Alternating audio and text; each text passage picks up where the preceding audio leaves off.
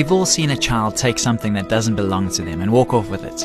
It's very normal behavior, but usually once that child is taught that taking something that doesn't belong to them is wrong, it begins to happen less. That's in most cases. However, there are families who struggle with a young child that does not grasp this concept and causes much grief with the parents.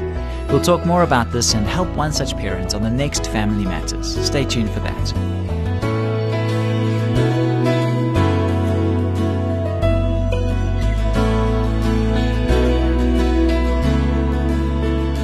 Hi, I'm Graham Schnell for Family Matters, where we offer practical advice from Focus on the Family.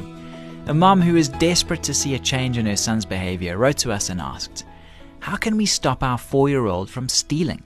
It seems like everywhere we go, church, shops, museums, friends' houses, he walks out with something that doesn't belong to him. I have a feeling that he's just being irresponsible, that he puts things in his pocket and then forgets about them. My husband and I have talked to him several times about why this behavior is wrong. We've told him what the Bible has to say about stealing. We've even tried punishing him, but he keeps doing it. What should we do now?"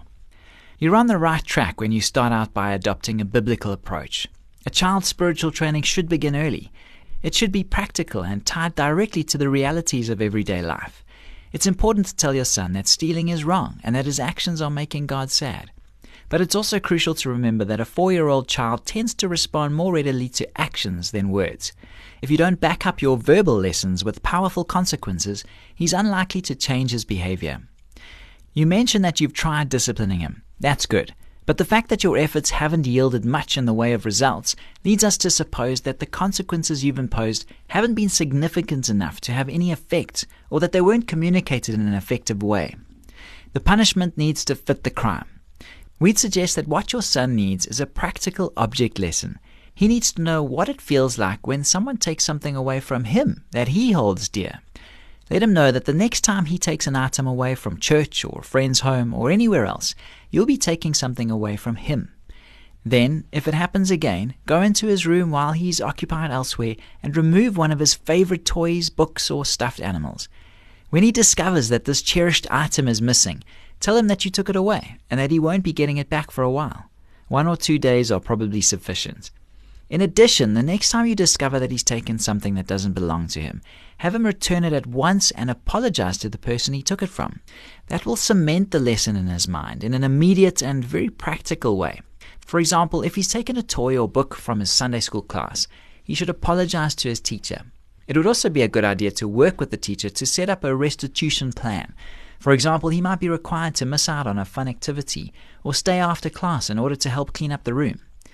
If you're correct in thinking that your son doesn't actually mean to steal, that he simply plays with an item, puts it in his pocket and forgets to put it back, this plan should nip the stealing behavior in the bud rather quickly.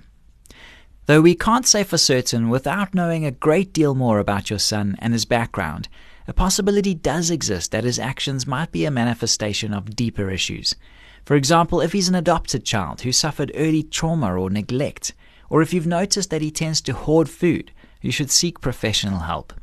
Please call Focus on the Family's counseling department to speak to a trained counselor over the phone who can also refer you to licensed Christian therapists practicing in your area. The number is 031 716 3300. We pray that once you've implemented some consequences, your son's behavior will very quickly change. This program was produced by Focus on the Family.